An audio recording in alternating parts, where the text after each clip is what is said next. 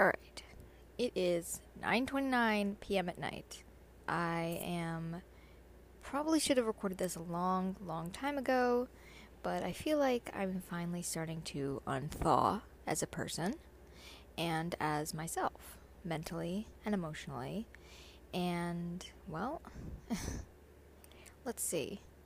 I started getting sick in the end of 7th grade, start of 8th grade. I started having random pains, stomach issues. I mean, my whole life I've kind of had stomach issues, probably what we think is colitis. But I decided, my body, I guess, decided, no, we're going to ruin your entire high school career. And I got so sick in 8th grade. I lost so much weight out of nowhere. I was not trying to lose weight at all. I was bringing cookie dough to school every single day and eating it, desperately trying to keep the weight on, because understand, I had an ass, I had boobs, I had hips, I was confident, I liked my body, I was getting boys, I was liking my curvy body, and nope, guess my body didn't. So, yeah, that was kind of my 8th grade year. It also, all of my friends dropped me because I got sick. They were like, what the fuck is going on? And then basically that summer was horrendous because we were trying to get me diagnosed, trying to figure out what was going on.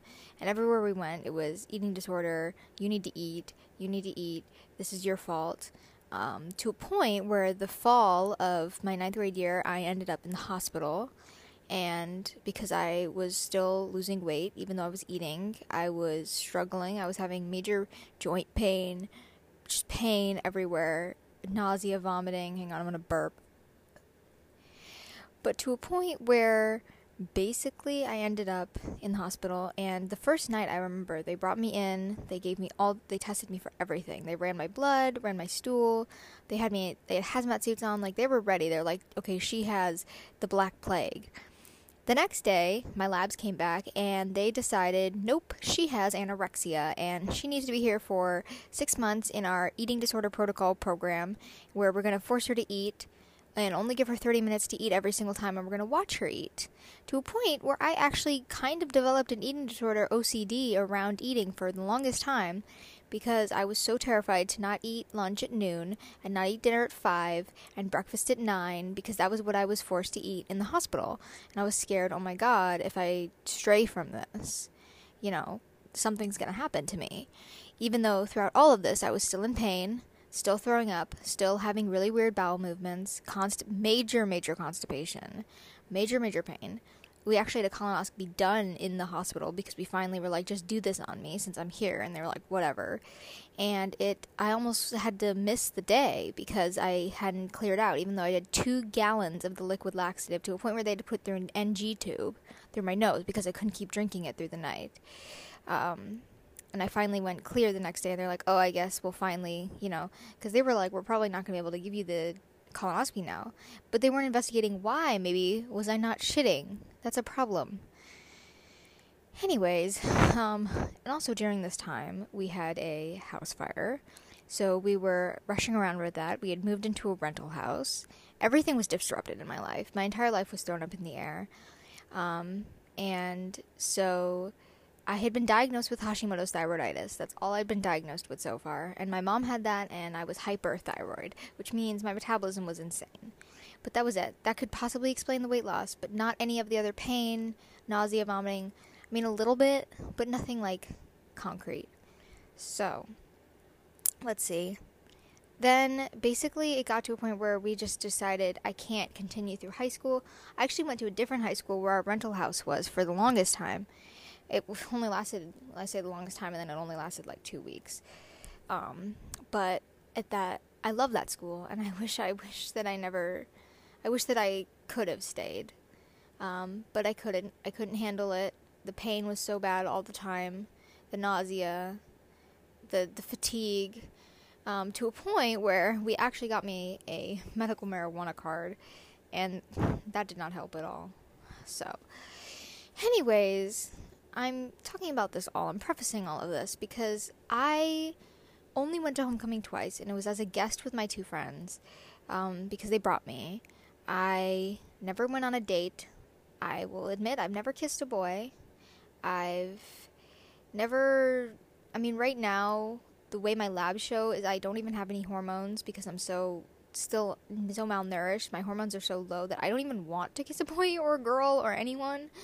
But it's just, I missed out on prom, football games, the hype, just the life of school, right? Like, I missed out on that stuff, and for the last 5 years, I've just kind of kept moving because I've been in and out of hospitals, diagnoses, traveling, because we had to go then to California to get diagnosed with Lyme disease, and then I was put on a Lyme disease protocol and a SIBO protocol. I was also given gastroparesis medication by a GI here, and when that didn't change anything, I was put in the hospital again, force-fed protein shakes, Kate Farms, and got an NG tube, and was basically like, you need to eat. So I just kind of forced my way through it, got out of there, and we just kept investigating, to a point where I was diagnosed with Lyme, and we had to move to California temporarily to get me treatment because no places here in Washington treated pediatric Lyme patients, or if they did, the wait list was insanely long, and I was dying.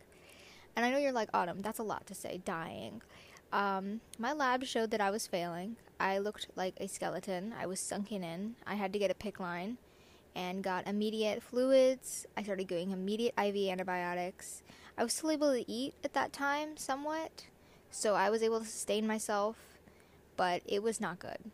So my life has been pretty uprooted, and I've just kept my head down. I've kept moving. I haven't had time to sit and realize, holy shit, my life has changed drastically so much, to a point. So then I got diagnosed with Lyme and all the co-infections. Treatment was brutal. I remember starting the antibiotics, and those 3 days when I would do my antibiotics, I called them the dark days. I wouldn't be on my phone. I would have to sit in my room in the dark, in the quiet, and not do anything. It was awful. It was so awful. And then the next antibiotic I started, every time I took it, I would just like pass out. Like, I would have to just go to sleep after taking it. And I would have the biggest headache, and then I would just go to sleep. There's a really funny memory I actually have of my mom so it was, let's see, I was doing my antibiotics, and it was late at night, and somehow the saline bag had burst. I don't even know how. And so when I had my migraines, I would have to like sit under a blanket in a cold room. So that was usually the bathroom in our California apartment. And so it basically was me sitting on the floor under a blanket connected to the IV while my mom was sitting on the bathroom sink holding it up in the air so I could do the drip IV. It was the stupidest thing in the entire world. And I remember just like being in so much pain, but like we were laughing because it was just one of those things you have to laugh at. But even then, like I hadn't really realized the magnitude of my circumstances of like, this is what we have to do to get me better. Like, I'm not just whatever. So this continued. We stayed in California for about a year and a half, and the first summer that we were there, I started to experience with my new antibiotics, Rocephin for Lyme, gallstones, and I don't ever recommend anyone ever having gallstones. 0 out of 10 experience, especially if you have vascular compressions or blockage in your intestines. So then we have that, there's a whole story along with that, because one time, I'm getting off sidetrack, but there's so much stupid shit, like, so much things that you can look back and laugh at. Like, we were on the way to one of my lymphatic massages, which I was doing, and there goes the dogs. I wonder if you could hear them in the background barking. But anyways, and we ended up going to a gas station because I really had to go to the bathroom, and it turns out I passed a gallstone in the gas station, and it was, like, so freaking painful. And I come out of there, and the gas station employee was just like, "You good?" And I'm like, "Nope." Because I'm so disheveled and in pain. But anyways, so we started investigating, okay, is my gallbladder being messed up now? We did a HIDA scan. It showed it is actually going really slow. We went to a GI, and that was where he gave me a barium swallow scan on CT contrast.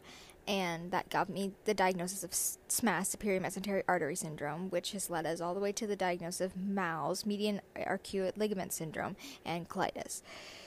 I'm getting ahead of myself. But anyways, through all of this, I had several friends that I still talk to on text, but all of my high school friends I don't talk to anymore. And it's not their fault. Like, I don't blame them. I don't need them to. I'm just saying, like, I lost connection with everything. During this time, I mean, there was COVID,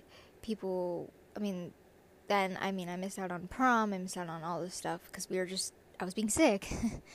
So I ended up being hospitalized last fall again, not this, like, last Halloween, for SMAS, and I got an NJ tube for 8 months, and that was horrible. Don't recommend. But that didn't help. But through all of this, I still was just going through it. I hadn't realized how much I had lost and how much I had missed out on. Like, through all of this. It was kind of like even now, I'm just kind of like, oh. And so why I'm talking about all of this, long story short, is my birthday was a week ago, I think. As of recording this, no, it was like 2 weeks ago, whatever. And I turned 19. And the last time I checked, I was turning 15, sitting on the living room floor with my friends eating Dairy Queen, putting a party hat on my dog. And I don't know where the time went. I don't know how I'm here. I don't know why I'm here. I don't know who I am. I don't know what I am. I don't know anything. I don't know who this person is, because the last time I checked, I was 15, not 19. And it's just bizarre, because I feel like I don't know who I am at all. And I know that's pretty normal for a teenager. My brain is still developing, blah, blah, blah, blah, blah. But it was weird, because a part of me always thought, you can go back. You can go back in time. You can, like I'll get better and I'll just go back to high school, right? Like, I'll get better and I'll just go back. And everything will be the way it was. Nothing will have changed. People won't get older. Like, I see my peers, and they look so much older. They look like adults. And I'm like, I don't know. The last time I saw you, you were shorter than me. And I'm 5'2". And now you're like 5'11". And it's just bizarre. It's such an uncanny valley feeling of, like, where am I? I was, like, I feel shell-shocked almost, like, I've just been kind of disassociating this entire time, right? Like, through all the trauma, like, when I got my GJ surgery, they did the nerve block, like, a day after, injecting it right into where the GJ surgery was. It was so painful. They thought, I almost blacked out. They were like, my heart rate spiked really, really high. It was really dangerous. But they were like, you didn't cry out in pain. You weren't saying you were in pain or anything. And I don't even remember that day. I just remembered leaving the building. That's what I call disassociating for me. And I feel like that's been the last 4 or 5 years of my life, is I've just left the building, coasting on surviving and trying to figure out what's going on. And now I'm finally getting nutrition. I'm finally having complete answers, finally having a plan. And I'm just sitting here realizing, where has my life gone? Not in a bad way. Like, I don't regret these memories. I don't regret these times I've had with my mom and my brother and my friends. I don't regret anything, but I do and I don't. A part of me wants to go back. A part of me wishes I was never sick. A part of me wishes I could have gone to high school, gone to prom, gone to all the things, right? Like, experienced all the things. And a part of me is glad I didn't, because I don't think I would have liked it. I think I would have gone down a very different path mentally. But also, I'm just kind of sad, right? Like, I've missed out on so much. I don't have my high school diploma. I have to do my GED, which is totally fine. You don't need your like, for what I want to do, I want to go do horseback riding. Like, you don't need these things in life. You'll be okay. I'm not saying anyone else who drops out of high school, sucks or whatever. You don't. I just don't. I guess I just finally realized, like, you can't go back. I can't, like, once I'm we always used to be like, well, when you're better, you can go back, right? Like, oh, well, in a year from now, you can probably do your freshman year, your sophomore year, your senior year, your junior year. I said those out of order. I don't care. But it was always like, oh, well, next year, right? And there is no next year now. I didn't graduate. There is no maybe I'll do it next year. And it's brutal. I was talking to my therapist about this, and she's like, yeah, it is. Because I don't want to feel these things. I'd rather just go back to disassociating, but it's like I can't almost anymore. There's nothing to hide from because I'm finally, there's no, I mean, I have a lot of doctor trauma and PTSD and all of that, but I can't hide from it anymore. And it's been so long from not hiding, but just not really realizing it. It's been so long of doing that now that it's like I'm waking up finally, and it's horrifying. Because I'm also realizing all the years as doctors could have done something and they didn't. They could have done one test and they didn't. They could have listened to us and they didn't. And maybe if when I first went to the hospital they did an MRA or a nerve block or a barium scan or something, and they would have seen vascular compressions, and then maybe I would have been in high school. Maybe I wouldn't have been ostracized for 4 years by doctors and told that I have an eating disorder. Maybe it wouldn't have taken us all these years to get me diagnosed with Lyme to a point where, it almost killed me. And it's like, so, it's the definition of melancholy, right? Because I'm not sad. I'm not upset about the memories that I created during that time, because I had, like I mentioned earlier, all these funny memories with my mom. My mom is my best friend now, and I don't regret any of the times we had in California. And while my treatment of Lyme, we explored so many places. We found so many new places. We took my dogs, all these places. But I found my therapy horses in California.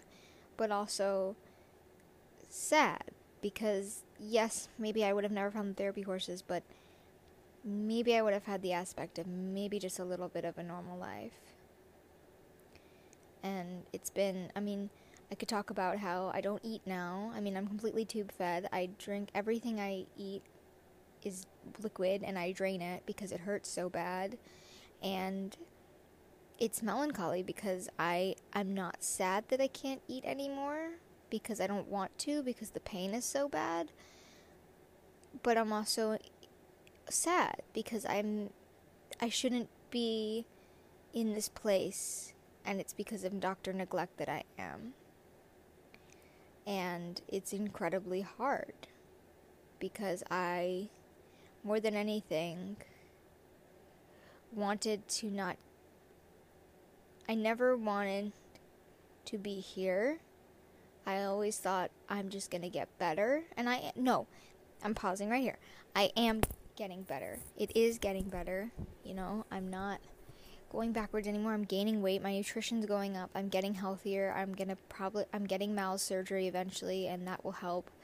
I have things to look forward to, but also I always thought, oh, we'll do this and you'll get better. Oh, I'll get on TPN and I'll get better. Oh, we'll do an NJ tube and I'll get better. I never thought, or we'll go down to California and you'll start Lyme antibiotic protocol and you'll get better. I always had hope, and what I was telling my mom is, I feel like I don't have hope anymore. Not hope that it's not going to get better. I know it's going to get better, but I just don't have the energy to be like, oh, I'll get better soon, because it's just kind of like, I hope I get better soon. And I think it's because it's been such a long road and so exhausting of being in this place where I feel like I'm being pulled back and forth between being sick and living my life, and being sick and living my life, and barely being able to live my life, because now, my days are spent, I walk my dog, I can make my mom dinner sometimes, but that's kind of it. That's my day, and then I sleep the rest of the day and the night. It's hard, because there was a time where I was going to school earlier than school started to be with my friends, and then staying after school with sports until the evening, And then some days I would walk my dog after sports, and I was constantly moving, and now I'm in a place where I can't, and that's part of the thawing too, I think. I can't believe I said unthawing earlier. That's so redundant and stupid of me. Okay, you can make fun of me right now. Unthawing, like, just say thawing. Doesn't unthawing, wouldn't that mean I'm freezing? That doesn't even make... Okay, I'm getting off track. Sorry, the ADD's kicking in. And that's the other thing too, right? Like, through all of this, I feel like I've lost a part of myself. And I don't even remember myself, right? Like, I have so much brain fog and so much... I don't even remember who that person was. And I don't even know who I am now. And it's so weird. Like, I've missed...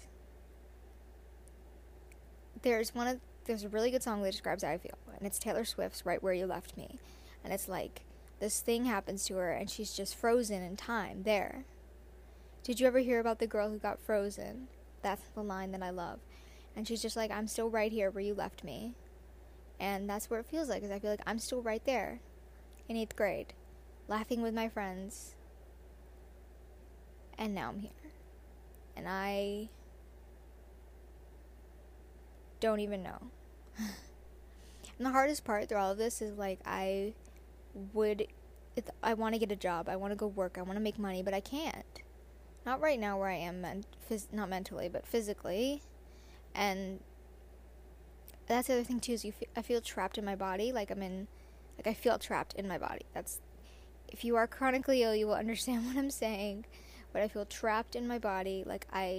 If this wasn't my body, I would be running around doing all the things in the whole wide world. And it's just hard.